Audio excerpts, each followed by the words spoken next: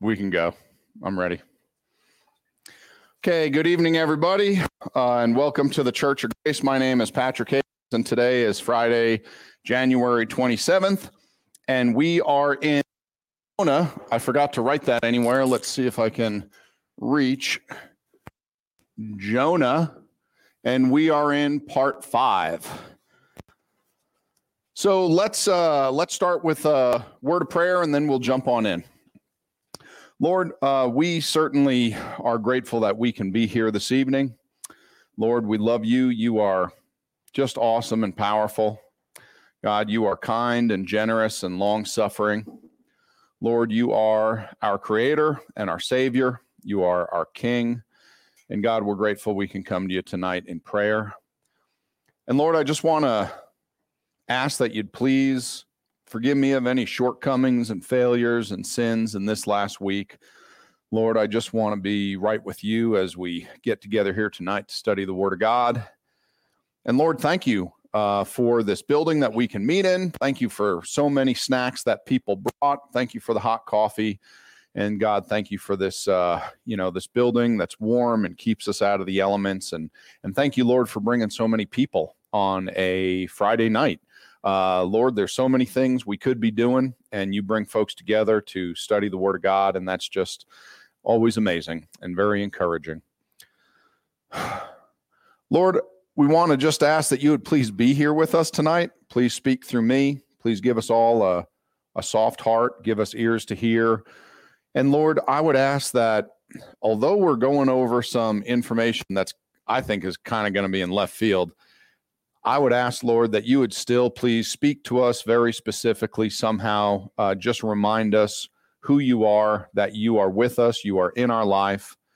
And God, we had people, like every week, had people with good news, had people with bad news, had people that were celebrating a great week and some successes and victories, and other people that are going through a hard time. And Lord, that's why we need you to kind of deal with everybody and deal with their heart here this evening, because I don't always know what's going on with everyone. God, please give us a good fun time, and just be here with us. In your name we pray. Amen. All right, so we are in Jonah part 5. So for anyone who is visiting, with a couple visitors, at any time, come up here and get another cup of coffee or a cup of tea or another snack. Do not think you're interrupting anything. The bathrooms are in the back on my right, down the hall there. And along with that, you can raise your hand and ask a question. You can argue with me about something that you don't like that I said. And we're going to, get into some topics in the Bible that might be new. Some are controversial. But that's what we enjoy doing here. We get into the weeds. So tonight is no exception. Tonight is going to be a doozy. I'm excited to see how everyone takes it. We already have a question. Yes, ma'am. Yes. No, it was part 5. Part 5. This is the 5th night we've been going over Jonah, not chapter 5. Yes. Yes. Yeah. Yep. Not the only one that thought that. Jonah part 5. Next time I'll use Roman numerals instead of numbers. All right. So let's see. Where did we leave off? Okay. What was the outrageous claim that crazy old Patrick came up with last week that we are clearly going to be talking about tonight? That Jonah died in the whale. Barb, you got a question or comment? Okay. Okay. Mm-hmm.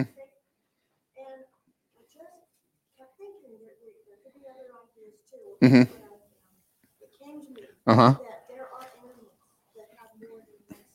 Mm-hmm. And so I started researching all of those. Mm-hmm. And the ostrich and the dolphin. Mm-hmm. A bunch of them. Mm-hmm. Guess what has 7 stomachs? A cow? Huh. And so I was and I took a picture of it and I have the name of it. Mm-hmm. And so just another option. Uh-huh. If you were swallowed by a whale, uh-huh, Mm-hmm. that didn't have all the acids and juices. Uh-huh. There is an airflow system going to a whale all the time out of the spout in his mouth. That was a comment last week someone made, but I probably agree. Well, but those go through his lungs, down his trachea, not his esophagus. It's an air system. Well, when you have air in your stomach, it's called a burp. So, but okay, keep in mind, keep in mind. And you're welcome to believe whatever you like, but understand your idea of multiple stomachs in a whale, the number of stomachs make them all what? Smaller. That's my point. Okay, now last week the idea that I brought up about Jonah being swallowed and dying fit in like an arrowhead on the moon. And that's okay. Tonight, if you'll give me a little bit of runway, I think I will be able to convince most of you that Jonah died in the whale, and 3 days later, he was resurrected, just like Jesus. But if you don't believe me, that's fine. What's important is you do your own homework. That's what's important. You read the Bible, you study the Bible, you come to your own conclusions. Now, I will tell you, what has ruined Christianity in this story is Pinocchio, VeggieTales, and flannel graph. What happened in Pinocchio? Who here has seen Pinocchio? Okay, and what happened in Pinocchio? He got swallowed by a whale. And when he was in the whale's belly, what was going on?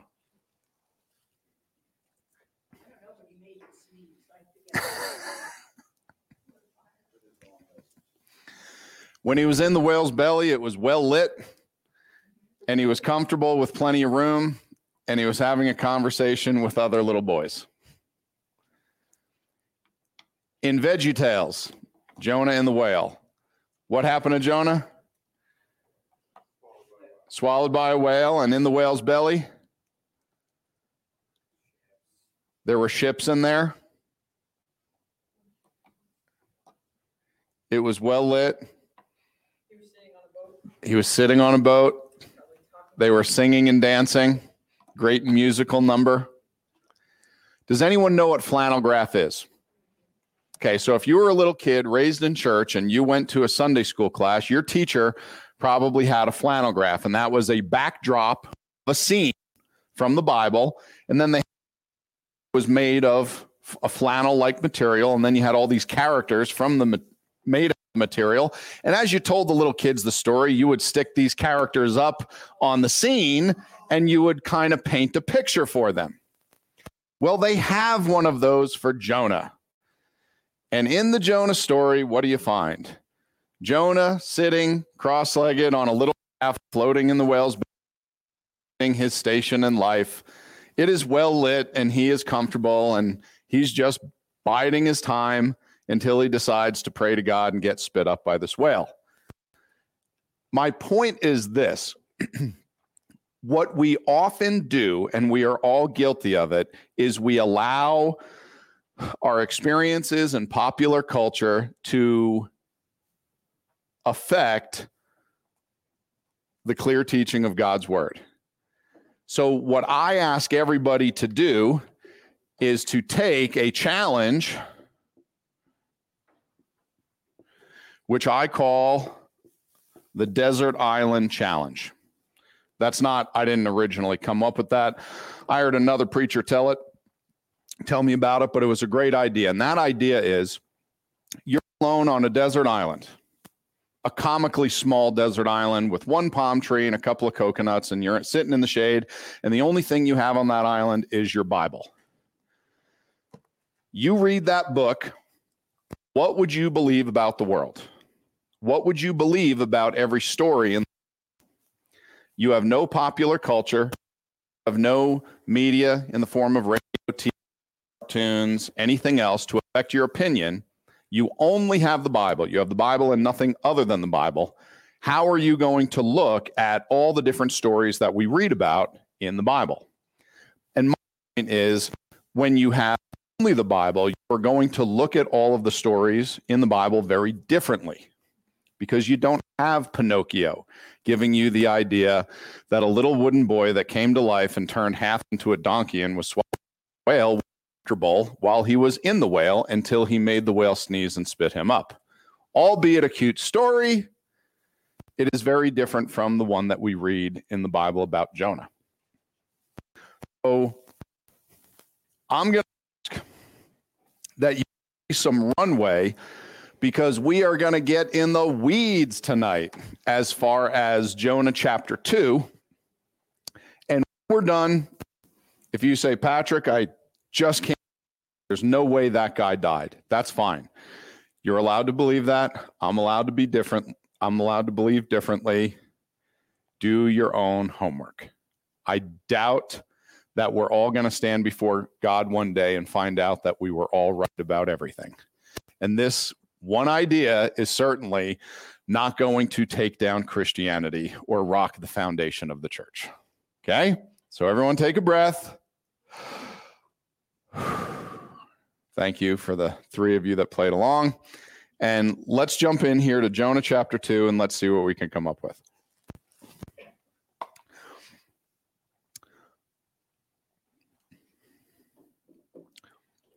We're going to start by reading Jonah chapter 2, verses 2 through 10. So we're going to read through the chapter. And then we're going to get into the first 2 verses. I personally don't think we're going to get past verse 2. With that being said, we're going to go over a lot of Bible. Okay, all of these verses in green and all of these verses in black, we are going to get into tonight. So you can, and they're in order. Okay, these are the verses starting with Psalm 120. We're going to go through all these verses. So once we're done with one verse, you can turn in the Bible to the next one and kind of get there ahead of time to figure out what we're talking about. So Jonah chapter 2, starting in verse 1.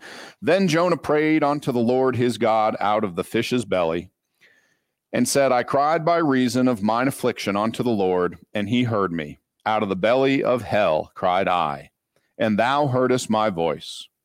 For thou hast cast me into the deep in the midst of the seas, and the floods compassed me about. All thy billows and thy waves passed over me. Then I said, I am cast out of thy sight, yet I will look again toward thy holy temple. The waters compassed me about, even to the soul. The depth closed me round about. The weeds were wrapped about my head. I went down to the bottom of the mountains. The earth with her bars was about me forever. Yet hast thou brought up my life from corruption, O Lord my God. When my soul fainted within me, I remembered the Lord, and my prayer came in unto thee, into thine holy temple. They that observe lying vanities forsake their own mercy. But I will sacrifice unto thee. I will pay that I have vowed. Salvation is of the Lord. And the Lord spake unto the fish, and it vomited out Jonah upon the dry land. What did that sound like? Verses 2 through, let's call it 9. When we read those verses, what did they sound like? Did it sound like any other section of the Bible you ever read?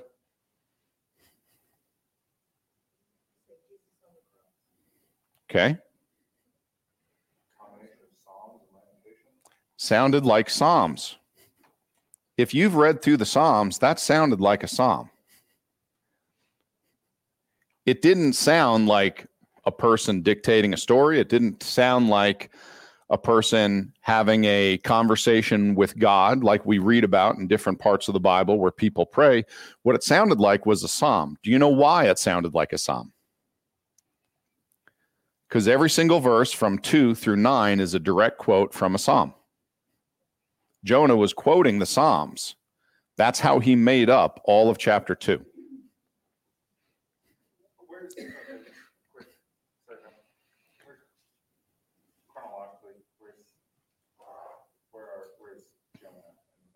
Jonah is after King David. So the Psalms have been written. Okay, the Psalms have been written and are popular in the nation of Israel. So that's a good question. Was that the point you were going for? Okay, so we believe. Oh boy, I had dates, Nick. I think I wrote them down, and they were in Jonah part 1 when we went over the dates. I don't remember offhand. Carlos?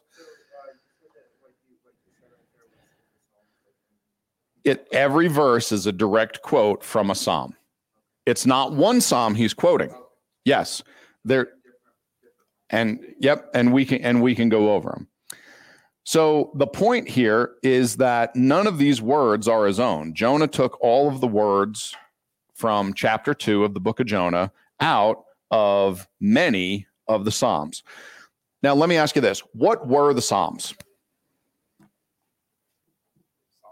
They were songs. The Psalms were songs. These songs, written in our Bible, do you know that they have instructions to the singer? Some of the Psalms have instructions to the conductor. There are notations in our Bible that are instructions to people that play certain instruments. The Psalms were a song book. Not every single one of them, but they were songs. And they were the songs that were sung in the nation of Israel, in the Temple of Solomon. You sung these in the synagogues. You sung these in your home. How many of us here have ever sung a psalm? Anyone? Yeah, there are lots of psalms. Now, keep in mind, translating them into English doesn't always allow them to rhyme and have the, I'm missing the word. The different words have a different number of syllables based on if you're reading them in Hebrew or if you're reading them in English. So sometimes they're a little clumsy, but some of them work out really well. So these are all songs. One of the types of psalms that we see often is a psalm of thanksgiving. And in a psalm of thanksgiving, they all have an order to them. There is an introduction. There is a past distress. The psalmist had an issue where they had a problem. They had sin in their life. They had an issue that they were going through, a hardship. Then they have the Lord answering their cry for help. And then they have an acknowledgement of God's grace. And there are dozens of psalms of thanksgiving that we read all through the Psalms. And this one works out to the same outline exactly as any psalm of thanksgiving. If you go to Psalm chapter 120, verse 1, we'll look at the first verse of Jonah chapter 2 and his psalm that he writes. And so in Jonah chapter 2, verse 2, we read, I cried by reason of mine affliction unto the Lord, and he heard me. In Psalm 120, verse 1, in my distress I cried unto the Lord, and he heard me. When you go through the book of Jonah, chapter 2, verse 3 is Psalm 42, 7, and Psalm 69, 1 and 2. Verse 4 is Psalm 31, verse 22, and Psalm 5, verse 7. Jonah chapter 2, verse 5 is Psalm 69, 1. Now, some of the verses in the Psalms that we hear Jonah recite are a direct quote. Some of them are a summarization. Some of them are an illustration or an allusion. So they are not all a direct quote. So understand when you're looking them up, you'll see that. But he didn't have his Bible with him. He certainly didn't have his phone and a Bible app handy. So Jonah did this from memory. Now, what does this tell us about Jonah? Yeah, he studied. Okay, this guy knew his Bible. Do you know that this idea, and this idea I'm talking about, of Jonah knowing his Bible, and when he's in distress, being able to call from memory upon these verses. And what was he calling on these verses for? What were these verses doing for him? They were bringing him comfort and encouragement. Yep. Okay. They were calming his feet. They were reminding him of who he is and who God is and that everything's going to be okay. Now, this idea encourages and promotes and supports Bible memorization. Let me ask you this. Why should we all memorize our Bible? And when I say memorize our Bible, I don't mean the whole thing. Good luck if you can do it. Boy, I'd be impressed. Okay, but can we memorize certain portions of the Bible that might be a help? Why would we want to memorize our Bible? Carlos, what you got?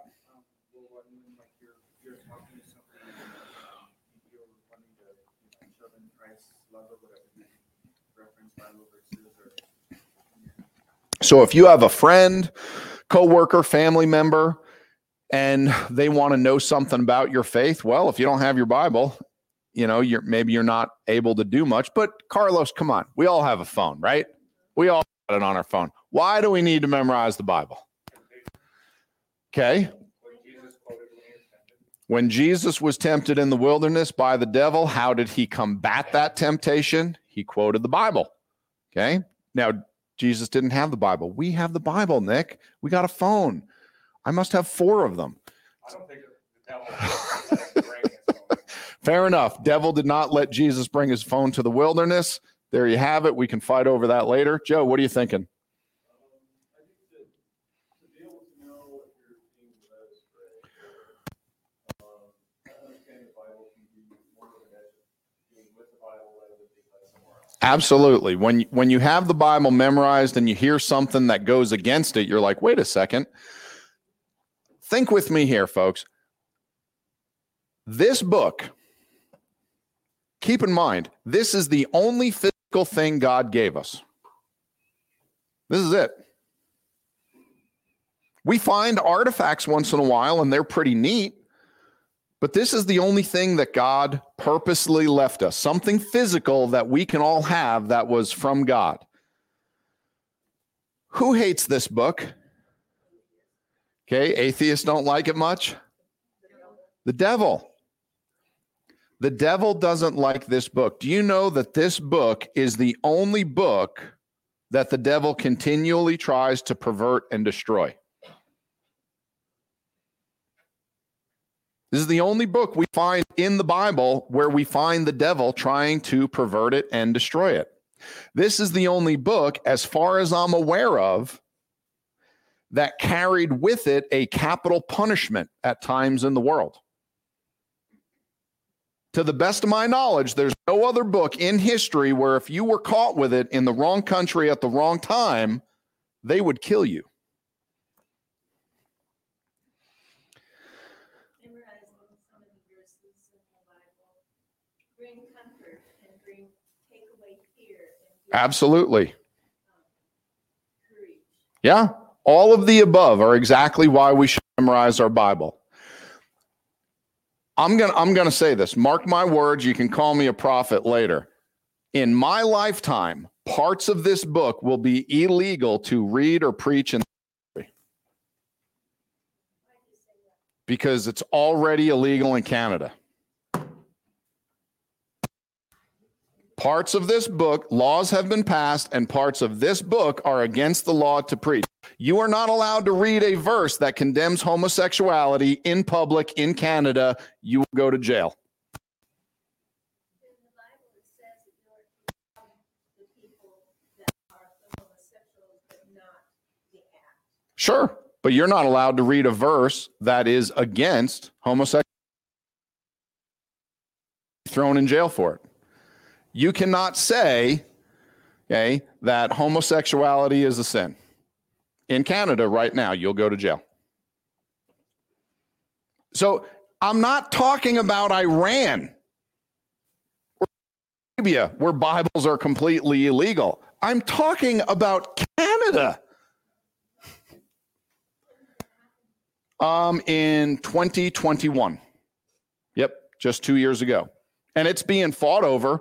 But right now, you are also not allowed to bring up a verse that talks about if someone comes to the pastor and says, "Hey, pastor," a man comes to him and says, "Hey, I'm thinking that I'm really a woman and I want to get changed into a woman."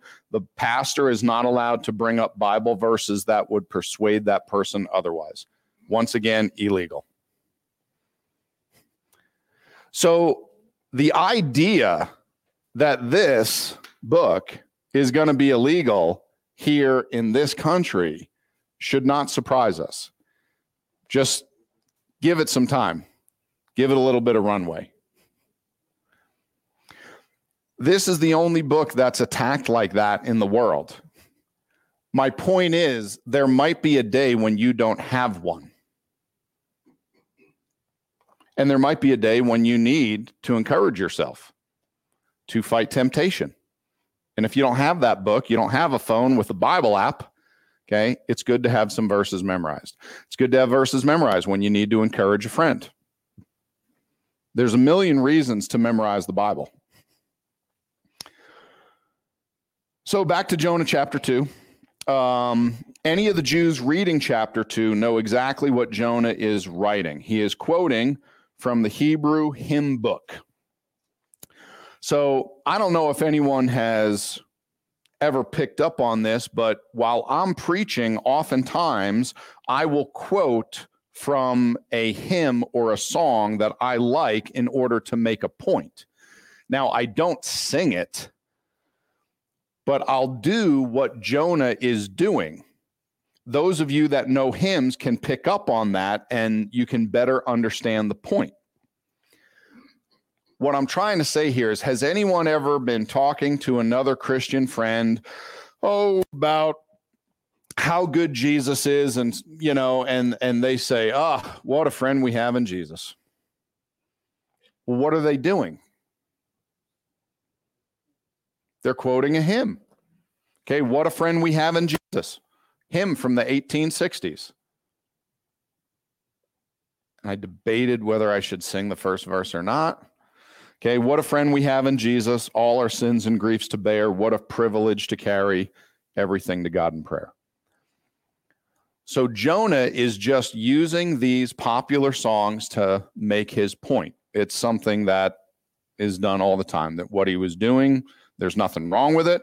He was quoting from songs that everyone knew in order to make a point. So here's one of our takeaways for this evening. A spiritual Christian knows and applies the Word of God. Jonah was scared. He encouraged himself. He told God and reminded God how great he was.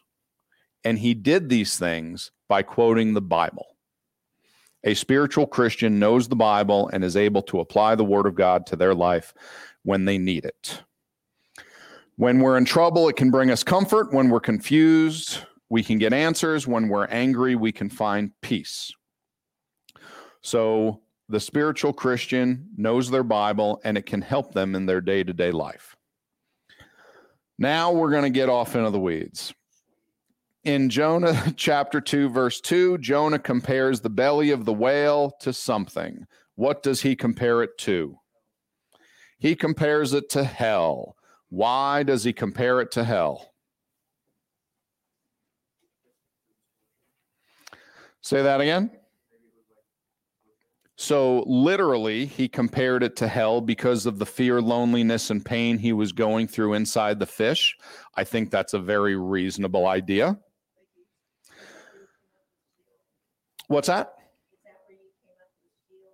No, but that is the word that Jonah used for hell, and we're going to get into that. Allegorically, Jonah was in hell for 3 days. Who else was in hell for 3 days? Jesus was. We're going to get into that. And literally, Jonah was writing this from hell because he was literally in hell. So those are three ideas you can use as far as where he was going with verse 2. Now, I know that some of you might be looking at me askant and a little curious as to where I'm going. And I'm going to try to give you I don't want to say 5-minute, a 30-minute crash course on the afterlife and the underworld. And at the end of this, I'm going to welcome a lot of questions, and I think it'll all make sense. But if you will give me a little runway, we are going to get into the underworld and hell. So if you were ever going to take notes, now would be the time. In the Bible, there are 5 words that are rendered hell in an English translation of the Bible: Sheol, Hades, Gehenna, Abuso, and Tartarus. We find all 5 of these words used as hell in the Bible. So we're going to start out by defining these words, and then we're going to kind of talk about them a little bit and see how they relate to Jonah chapter 2.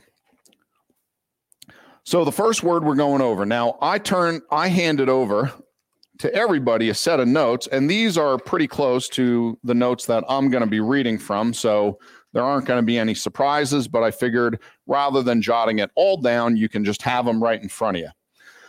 So Sheol. Sheol is a Hebrew word, and it is the location for the departed souls. So Sheol is the abode of the dead. And the important thing for us to notice about the word Sheol is that it is the place that the dead go, both saved and unsaved. In the Bible, there is another word in Hebrew called kibar, which means to bury. It's the word that is used to describe a grave. And these are different terms that sometimes get mixed up or are used synonymously. The differences are that kibar can be plural, meaning you can have many graves, whereas Sheol is never plural in the Bible. You can purchase or sell a grave. You do not purchase or sell Sheol. People in the Bible own a grave as property. Sheol is never owned by a man in the Bible. And a grave is in a specific location, whereas Sheol is never localized. People are sent there, and its location is geocentric, meaning it is in the center of the earth. Any questions so far? Okay. Hades is a Greek word. So Sheol is Hebrew. The remaining 4 words here are Greek, which means we find them in the New Testament, not the Old. Hades is the Greek word that is used for hell in literature today, and it's what most of us think of when we think of hell. So this is the bad portion of Sheol. It is the abode of the unsaved dead prior to the great white throne judgment. That is what we find in Revelation chapter 20, verses 11 through 15. The great white throne judgment is the final judgment for those the lake of fire. We find in the Bible that Hades is a prison. We can read about that in 1 Peter 3:19, and it has gates and locks. And we find that written in Matthew 16 and Revelation 1. These are just neat little descriptions that we find in hell when we read through the Bible. Okay, Gehenna is an actual place. It was originally the Valley of Hinnom, which is an area south of Jerusalem where dead animals were cast out of the city and burned. And this Gehenna is the lake of fire that we find written about in the Bible, and it is the final destiny of the unsaved people who are temporarily held in Hades or Sheol. The Hinnom Valley afterwards became the city dump in Jerusalem. This is back in the days of Christ. The fire was continually burning, and it became for a place of everlasting fire and burning. So Jesus uses this phrase 11 times in the Gospels. And the way you sort out Hades and Gehenna, Hades is temporary, Gehenna is forever. Okay, two more places to talk about as far as the underworld. You have Tartarus, which is another word that's also translated as hell. Now, this one is interesting because it is only used one time in the entire Bible, and that is in 2 Peter chapter 2, verse 4, when Peter is describing where the fallen angels are being incarcerated. These fallen angels have been locked up for their sin in Genesis chapter 6. They will remain there until the great white throne judgment and their destiny, which will be the lake of fire. Any questions on Tartarus? Sure. You said at the bottom of where it says truth, unsaved or temporarily held in Hades or Sheol. Why the four? Simply because if you are reading the Testament, you're going to read a Hebrew word, which is Sheol, and the New Testament, you're going to read a Greek word, which is Hades.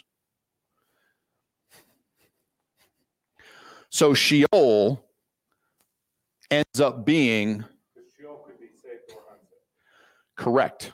As a matter of fact, I wouldn't say Sheol can be. Sheol is where the saved and the unsaved go.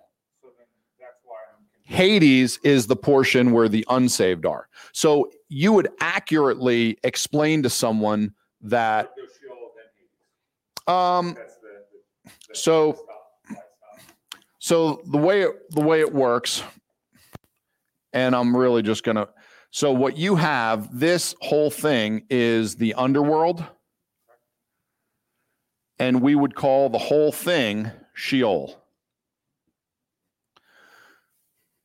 And then what you have in the underworld is two locations, and the bad one would be Hades. And for that matter, I think my picture didn't do a very good job of drawing that, because I think I kind of made it look like, the bad place is Hades, which we also call the place of torment. So if in the Old Testament, they only used Sheol to describe everything. Think of it as modern day Christianity. We describe all of it as hell. That's what we hear. No, whether we're talking about the fallen angels in Genesis 6 that left their first estate, okay, we hear them being sent to hell. When we hear about the devil being cast into the pit for 1,000 years, he was cast into hell. And the story in Luke 16, where you have the rich man and Lazarus, we hear that rich man went to hell. 3 different places in the underworld, all technically hell. But there are more descriptive terms that we find used in the Bible to denote one place as being different from another.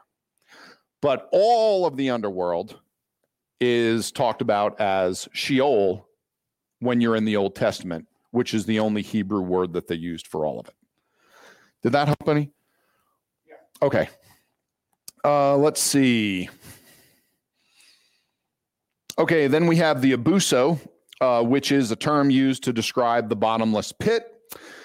Satan will be bound there for 1,000 years during the millennial reign of Christ, Revelation chapter 20, verse 1. It is also the place from which the demon locust will emerge in Revelation 9. Okay, so we're going to get into some more details here, but that is the overview as far as learning the terms to understand how the underworld works. Now, I know some of you have heard me teach this before, so it might be a little bit of a review. And for some of you that might be wondering what I'm talking about, we're going to cover this topic kind of in entirety now.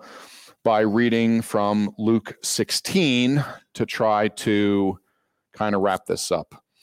Okay, so Luke 16, and we're going to go over verses 19 through 31. So if you have a Bible, go to Luke 16. You're going to want to look at this for sure, because we're going to hang out here for a minute or two. We're going to be here so long that I'm going to get some more coffee while you guys all turn to Luke 16. What's that? Carlos, I wrote it on the whiteboard so you could just see it. But for the record, it's Luke 16. Okay, Luke chapter 16. I'm going to read through verses 19 to 31, but I'm going to stop at a couple places to give some color to the story.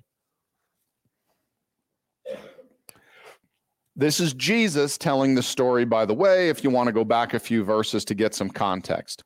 Luke 16, there was a certain rich man which was clothed in purple and fine linen and fared sumptuously every day. And there was a certain beggar named Lazarus, which was laid at his gate full of sores, and desiring to be fed with the crumbs which fell from the rich man's table. Moreover, the dogs came and licked his sores. So in this story, there are two people discussed in this passage. We have Lazarus and the rich man. They are both literal people. This is not a parable. Does anyone know how you can identify a parable? Yes.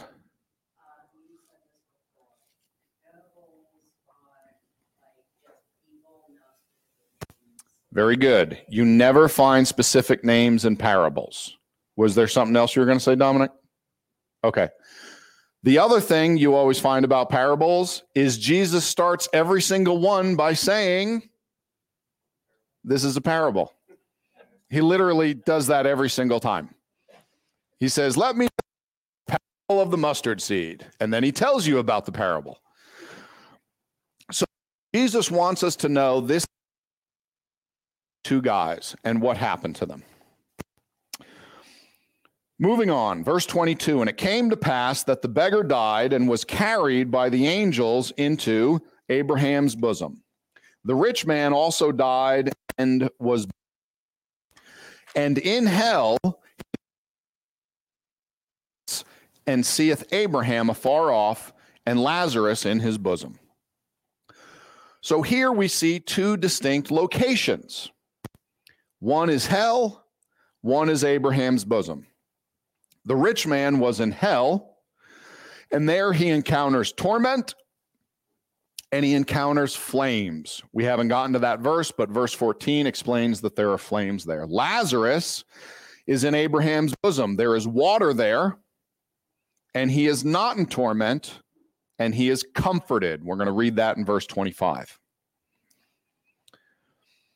And he cried and said, Father Abraham, this is the rich man talking, Father Abraham, have mercy on me, and send Lazarus that he may dip the tip of his finger in water and cool my tongue, for I am tormented in this flame. But Abraham said, Son, remember that thou in thy lifetime receivest thy good things, and likewise Lazarus evil things, but now he is comforted, and thou art tormented. And beside all this, between us and you, there is a great gulf fixed, so that they which would pass from hence to you cannot, neither can they pass to us that would come from thence. So although the rich man are both in the same general vicinity, as you can see by the picture on your notes, they are separated by a gulf. It keeps one side from being able to cross over to the other. Something you also notice is that the rich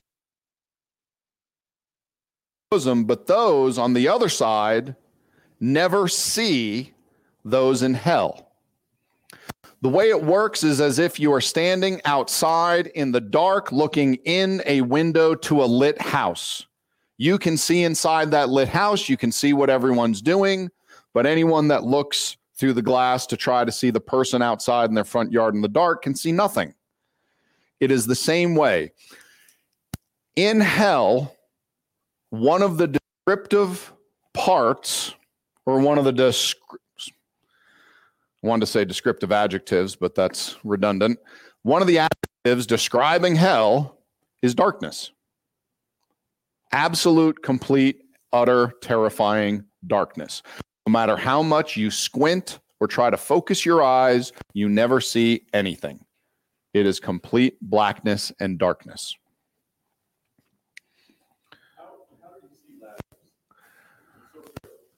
So my belief is that Lazarus on the other side, it was lit up there. So I think he was able to see the cross. The guess is that everyone was. But honestly, Joe, there's not enough information for me to give you a better answer than that. Stephanie? Fire doesn't have to produce light. Yeah, I know. Sounds funny, right? Okay. Nope. Part of it has to do with what's burning. When you burn certain chemicals, it produces visible flames. Now, I don't know if that's what's going on. I'm just saying that's physically possible. Yeah. So what we know is that it is darkness and there is fire. In the same way, let me ask you that. In Genesis chapter 1, verse 1, in the beginning, God created the heaven and the earth was without form and void, and darkness was upon the face of the deep, and the Spirit of God moved upon the face of the waters, and God, there be light, and there was light, and God saw the light, that it was good, and God divided the light from the darkness. First day. So what was there on day one? What did God make on day one? Light. When did God make the sun? Day 4. How was there light with no sun? Well, and we find that out. So we find out that God, in Revelation, we find out that there is no sun, but there is light, and God is the one that God's the light. My point is, there can be light without sun, there can be fire without light. That's all I'm trying to say is we see God do things like that. But if you want more of the physics to it, I have no idea. Yeah, I don't know. Okay, let's get back to this. Verse 27. Then he said, therefore, and this is the rich man talking again. And who's he talking to? Abraham. Then he said, I pray thee therefore, Father, that thou wouldest send him to my father's house, for I have 5 brethren, that he may testify unto them, lest they also come into this place of torment. Abraham saith unto him, they have Moses and the prophets, let them hear them. And he said, Nay, Father Abraham, but if one went on to them from the dead, they will repent. And he said unto him, if they hear not Moses and the prophets, neither will they be persuaded, though one rose from the dead. Now, these last 5 words provide some of the most disturbing ideas in all of Christianity, and I don't know if we're going to get into them today.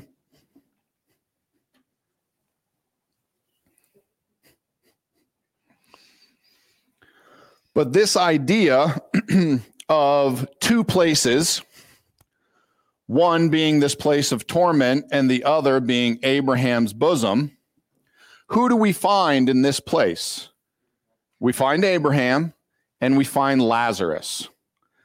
This is the place that all saved people go to after they die prior to one event on earth. What event is keeping them here instead of going right to heaven, Rick?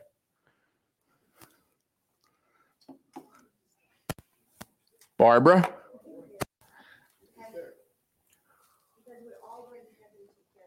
We are. Mm-hmm. But what's keeping them from being able to go there? Joe?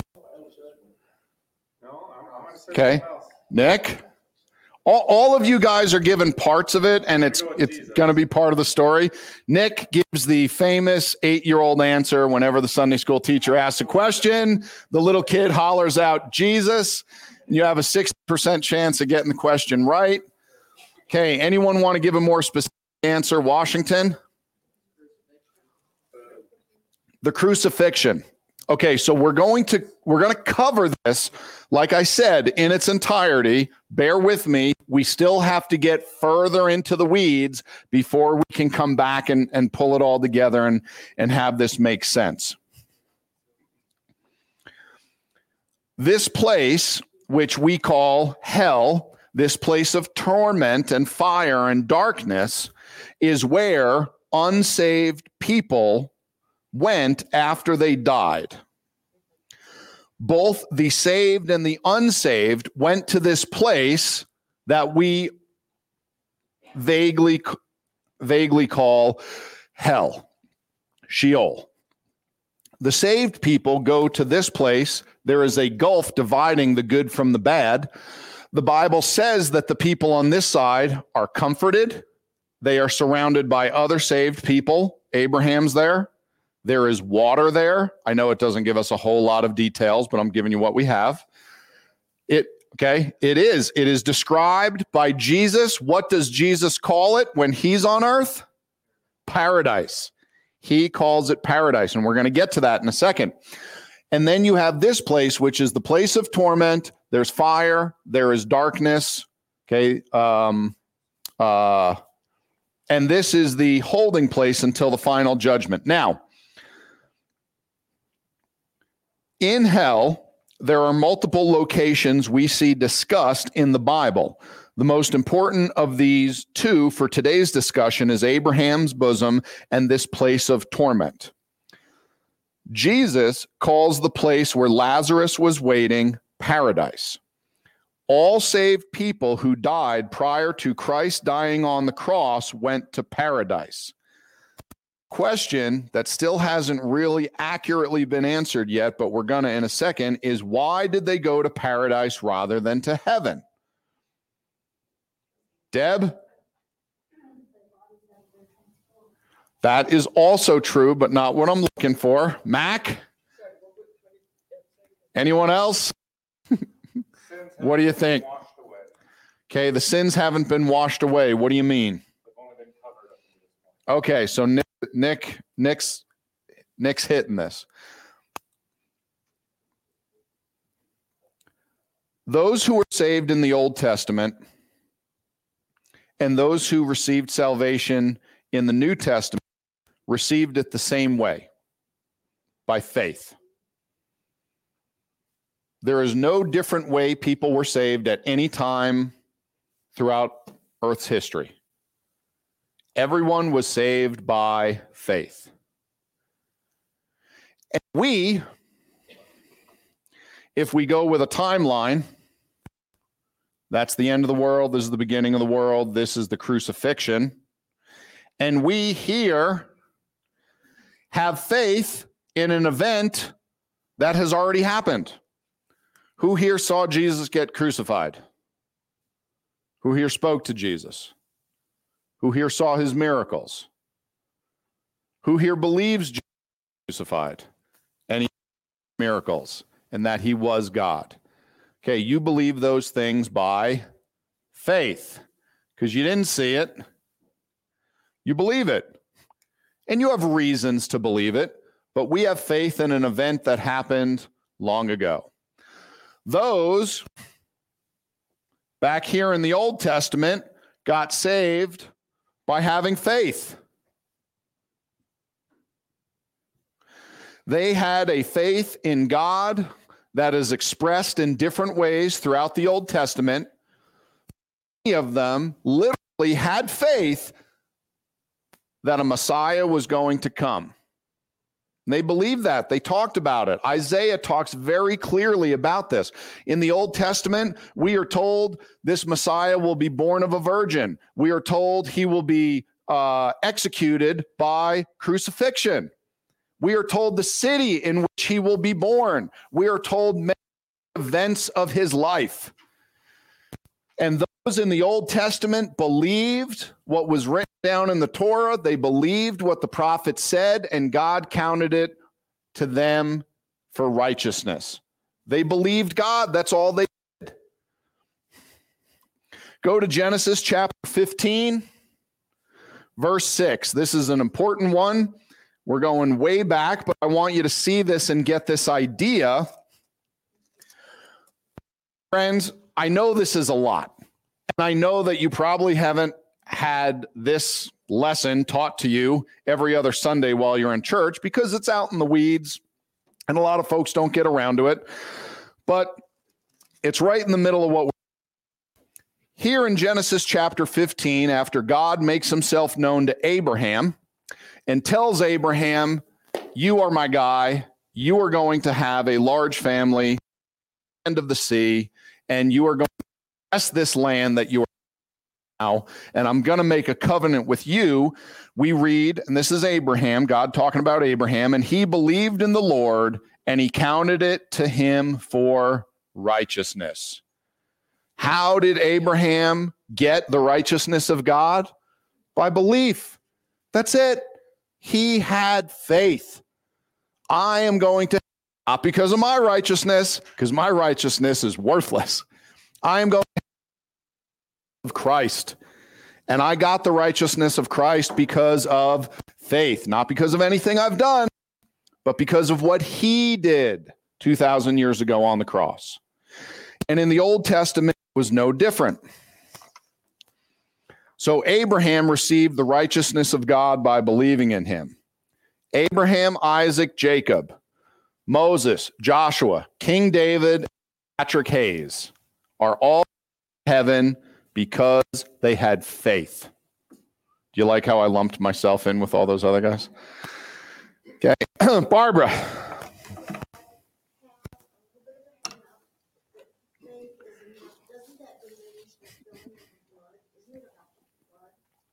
It is, but you got to understand, you and I can look back on the blood. So let me ask you this. If I'm going to lead someone to the Lord, I want to make sure they understand the basic 4 things necessary to get saved. That number 1, they are a sinner, right? For all have sinned and fallen short of the glory of God. Okay, Romans 3:23, we're all sinners. Number 2, for the wages of sin is death. The Bible says that just like you and I work and get a wage, like minimum wage, we get paid for the work we do. In the same way, when we sin, we get a wage, and that wage is death. And Revelation chapter 20, verse, I think it's 8, says for that it talks about the second death, which is being cast into the lake of fire. Okay, so for our sin, the penalty is death and hell. Okay, that's the penalty. It's terrible news, but that's what the Bible says. Number 3, Jesus made a way. So Jesus came to earth. He was born of a virgin. He grew up a perfect, sinless life.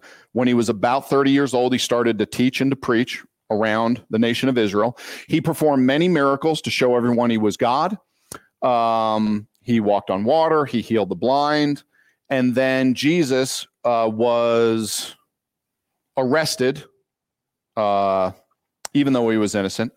He was convicted of a capital crime. He was beaten, he was tortured, and he was crucified. And then 3 days later, he rose from the dead. And while Jesus was on the earth and he was teaching, he explained to everybody, I am the way, the truth, and the life. No man cometh unto the Father but by me. He said, when he was asked about how to go to heaven, he said, verily, verily, I say unto thee, except a man be born again, he cannot see the kingdom of God. So Jesus compares salvation to a one-time irreversible event, being born physically. But we got to be born spiritually into God's family.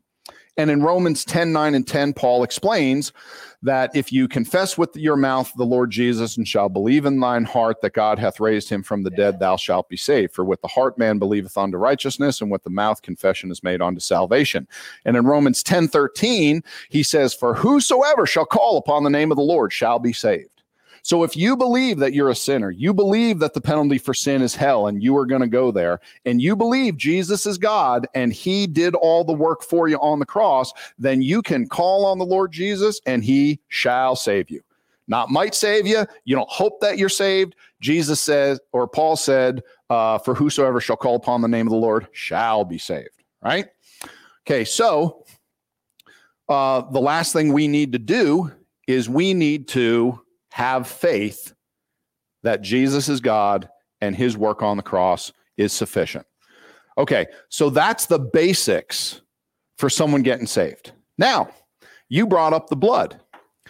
Now, if I were to explain this to my daughter Grace, who is 9, she could understand those 4 steps. We could read the Bible together. She could believe everything I'm explaining, and she could get on her knees and pray and ask Jesus to forgive her and save her, and she's on her way to heaven.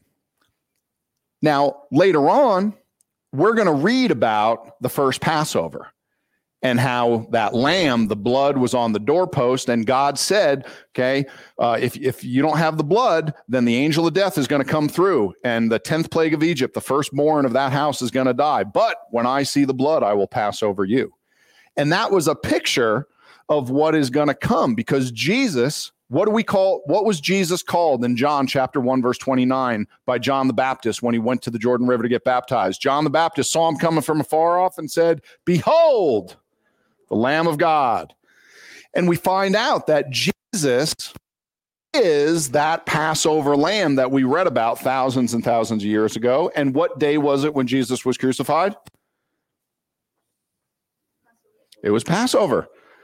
And Jesus took the place of that lamb, because the Jews were killing a lamb every year, but that didn't do it. And then we saw that the blood of the lamb was sufficient. All of those are totally true and a big part of salvation, but you're kind of talking about salvation 101. And then when we get into who Jesus was and him fulfilling prophecy and the blood and the lamb, that's salvation 102. And we can get deep topic of who God was and how Jesus saved us. But you see how salvation is so simple that it really comes down to when we believe, okay, that's all that it takes. Do you believe that you're a sinner, that you're going to hell, that Jesus is God and he made a way when he died on the cross? You're ready to get saved. Think of the thief on the cross. Now, the reason I bring that up, and we're going to talk about it here, is when you see the conversation between Jesus and him, it was a conversation that you and I could read through in 45 seconds. And at the end of it, the thief said to Jesus, he called him Lord. So he acknowledged that Jesus was God. He acknowledged his sin and the justification for him being crucified. He acknowledged that he was a sinner and he deserved this. And he asked Jesus to remember him when he went to his Father's kingdom. Now, that's not typically how we would see someone saved today. But Jesus said to him, "You're going to be with me today in paradise."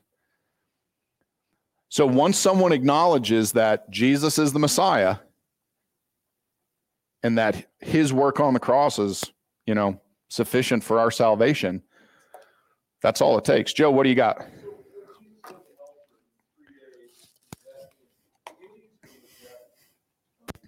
We're going to get there. It's a great segue. Okay, let me get back to it, and we'll get back to more questions. Okay, so Abraham received righteousness of God by believing. Symbolically, the sin of these men in the Old Testament was covered by the blood. We see this in the first Passover story when the blood was put on the doorpost, and God said, "When I see the blood, I will pass over you." When God sees that blood, he does not see the sin. Throughout the Old Testament, we read about sin being covered by the blood. So go to Psalm 32, verse 1. We're going to start going through these verses, and I know you see what time it is and that we have like 25 more verses. We will go through them quickly and try to wrap this up, and I won't finish the lesson tonight. In Psalm 32, verse 1, we read, "Blessed is he whose transgression is forgiven, whose sin is covered." In Hebrews 10:4, we read, "For it is not possible that the blood of bulls and goats should take away sins." we find out that the blood of bulls and goats is insufficient. That's why those in the Old Testament were waiting for the Messiah. They knew that they needed more. They were waiting for the Messiah to come. And the blood of the bulls and the goats from all those years, from the time of Moses on Sinai all the way up through King David, all the way up to the Babylonian captivity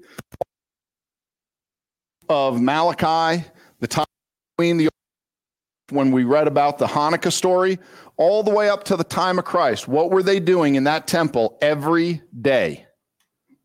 Every day. They were killing the animals. They were spilling the blood. And what we read is none of that blood was sufficient. And the Bible in the Old Testament describes that blood as covering the sin. But it was still there. It was just covered.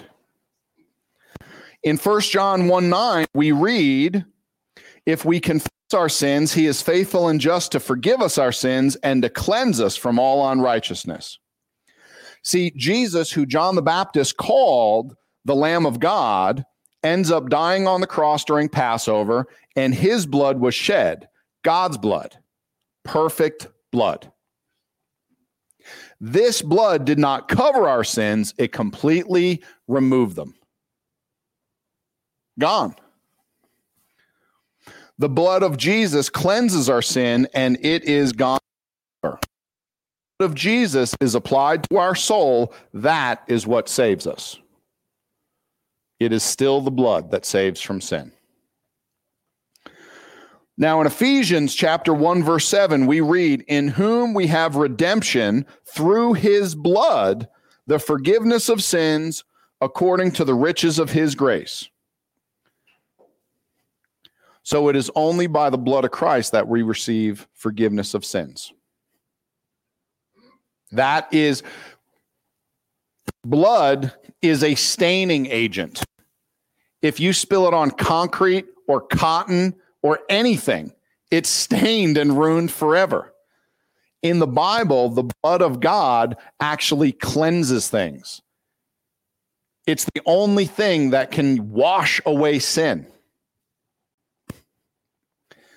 In Hebrews chapter 10, verses 16 through 19, we read, this is the covenant that I will make with them after those days, saith the Lord. I will put my laws into their hearts, and in their minds will I write them, and their sins and iniquities will I remember no more.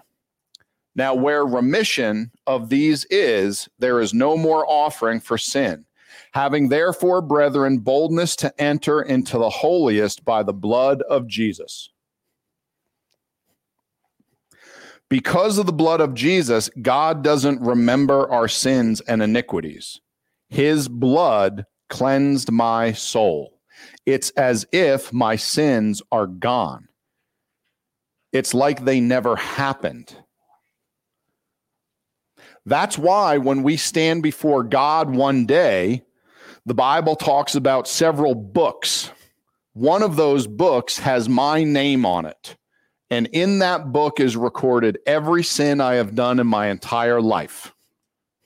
And when I stand before God, the Lord will call to the angel and say, open the book and read from it. And he will open that book and he will say its pages are empty. There were no sins to lay to my charge. Not that there were sins that were forgiven, they are literally gone, as if they never happened. Okay, so because of this, the way it works that we read in the Bible, all the saved people who died prior to Christ went to paradise. Why did they go to paradise rather than heaven? Because the blood of Christ wasn't shed yet. There was no blood to apply to their soul to clean all the sins. It didn't make them any less saved. They had faith, and they were here in a place of comfort that Jesus called paradise, with all the other saved. And they were waiting for this time. I don't know if they knew it was going to happen. I mean, I don't know if when they got down there, God, gave a spoiler alert. Yeah, I mean, I don't know how it worked. Okay, but they were waiting for the crucifixion when Jesus died and the blood was shed, and that blood could be applied to their souls, and now their sins are gone, and now they are able to go to heaven. In Luke 23, verse 42 and 43, when Jesus was on the cross, the thief on the cross said unto Jesus, Lord, remember me when thou comest into thy kingdom. And Jesus said unto him, Verily I say unto thee, today thou shalt be with me in paradise. That means when Jesus died on the cross, his body was laid in the tomb, but Jesus went down to hell, to the center of the earth, and set those free who were waiting in Abraham's bosom. Now, Jesus explains this in two more verses that we're going to try to get through quickly. All we have to do, look at this. We got 3 verses left. Look how fast we did that. Okay. Let's look at Ephesians chapter 4, 8 through 10. You ready for this? Because this is one of the most descriptive verses explaining that Jesus went down to hell prior to ascending to heaven. Ephesians 4, 8 to 10, wherefore he saith, when he ascended up on high, he led captivity captive and gave gifts unto men. Now that he ascended, what is it but that he also descended first into the lower parts of the earth? He that descended is the same also that ascended up far above all heavens, that he might fill all things. What does the Bible in Ephesians 4 say Jesus did prior to ascending into heaven? Descended. Where? It's what it says, into the center of the earth. Because he had a mission to do that the Father gave him. In Luke chapter 4 and in Isaiah 61, it explains what he did while he was down there. He had a mission from the Father. Jesus wasn't just sightseeing. Let me give you the quick explanation of what's going on here in this verse in Luke. Okay, the way it worked in the Old Testament, when the Sabbath day came, all the Jews were in the synagogue, and they have a reading schedule. So every synagogue was going through the same portion of the Bible every Saturday. And every year they would go through this. So no matter where you went to visit, you went to that synagogue, they were studying the same portion of the Torah that you were studying at home. So it was easy to follow along.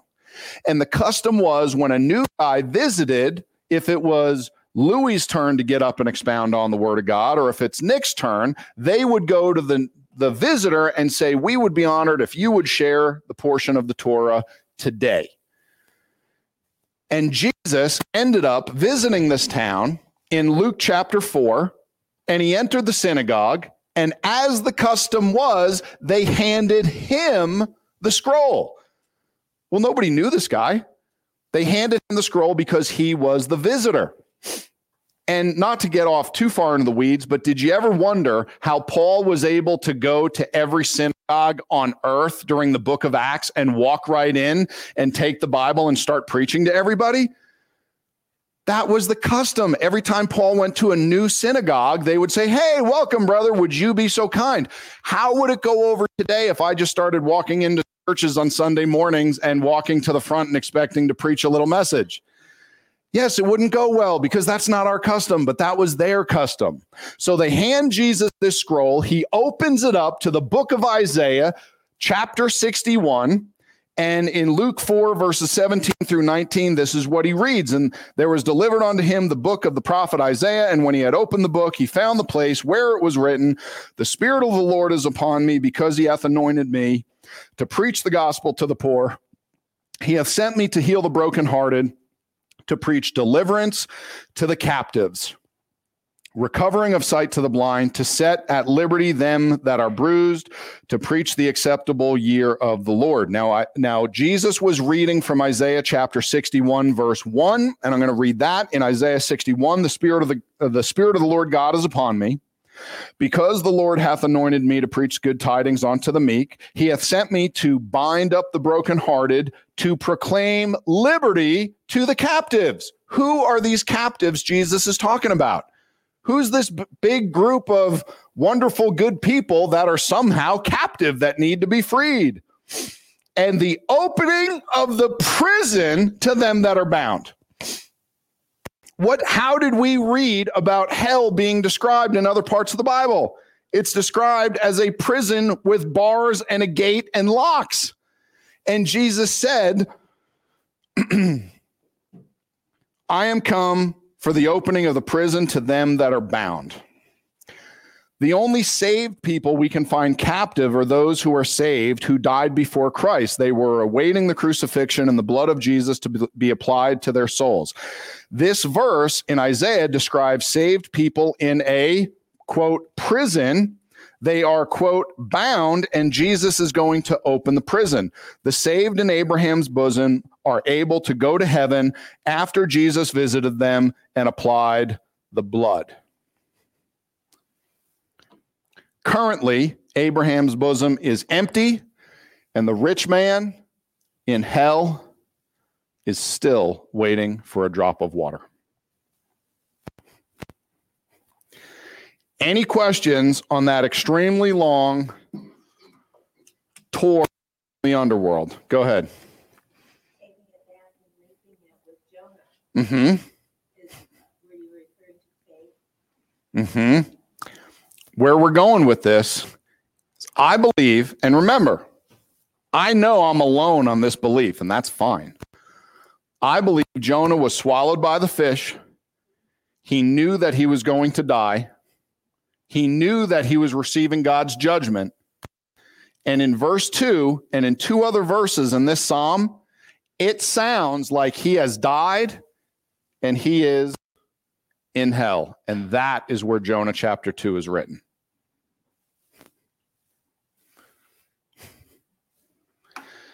Now, Patrick, how do you make that link? Remember,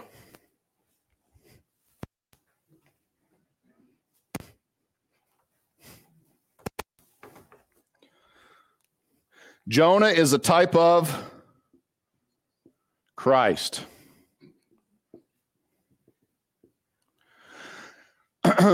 Jonah was thrown overboard to his death willingly. Right? So was Christ. Jonah was thrown overboard to his death in order to save everybody that was there.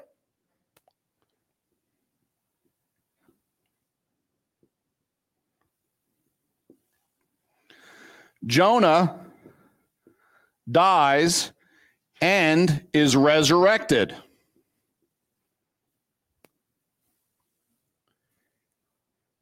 Jonah goes down to hell. Would you say Abraham's bosom? Yes. Yep. Yeah, hell being the general place, Abraham's bosom. And how long was he there? 3 days. Now, friends, again, you don't have to believe what I'm telling you. What do you have to do? Your own homework.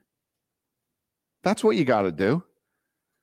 But understand there is a reason that I come to this. And we haven't even gotten into chapter 2 yet and looked at the verses that both describe his death and describe hell.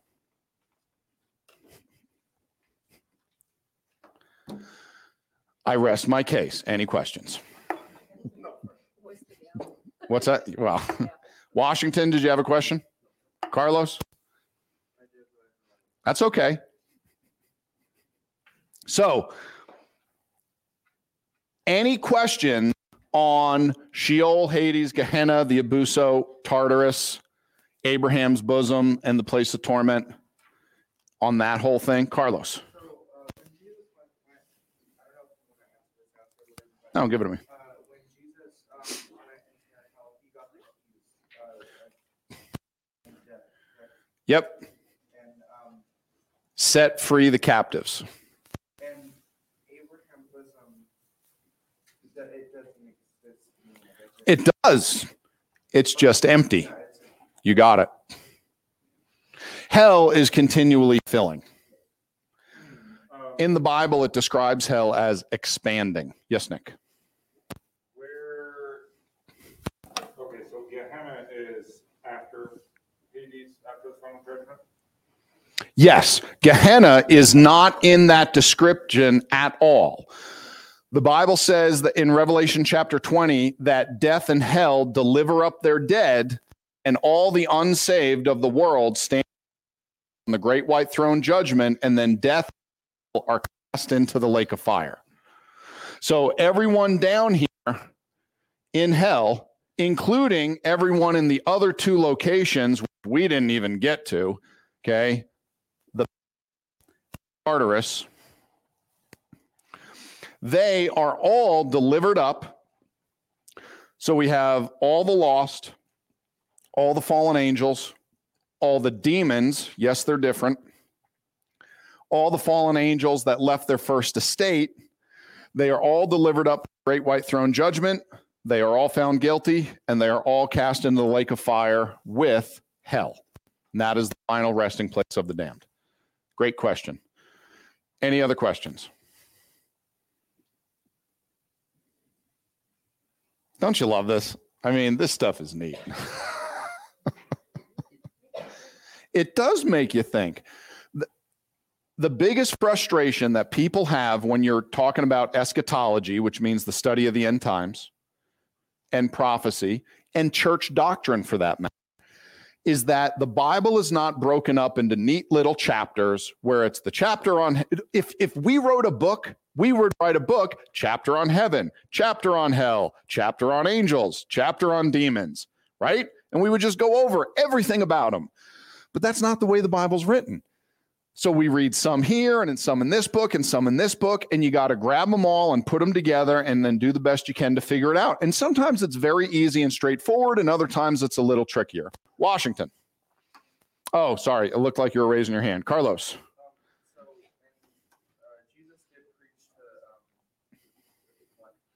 to That's what it says. I have no idea what the message was. I assume it was something pretty encouraging.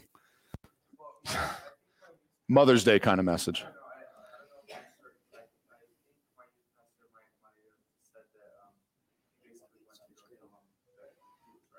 Yeah. Oh, you're talking about he had something to say to these guys? Yeah, I don't think Jesus needed to convince them that he was right. I think they knew. Well, okay, last chance. We got to close in a word of prayer. We're at an hour and a half, and I am so grateful for everybody's patience. I know that went very long. Next week, Jonah part 6. We will actually go through Jonah chapter 2 and read each verse. We will, I promise you.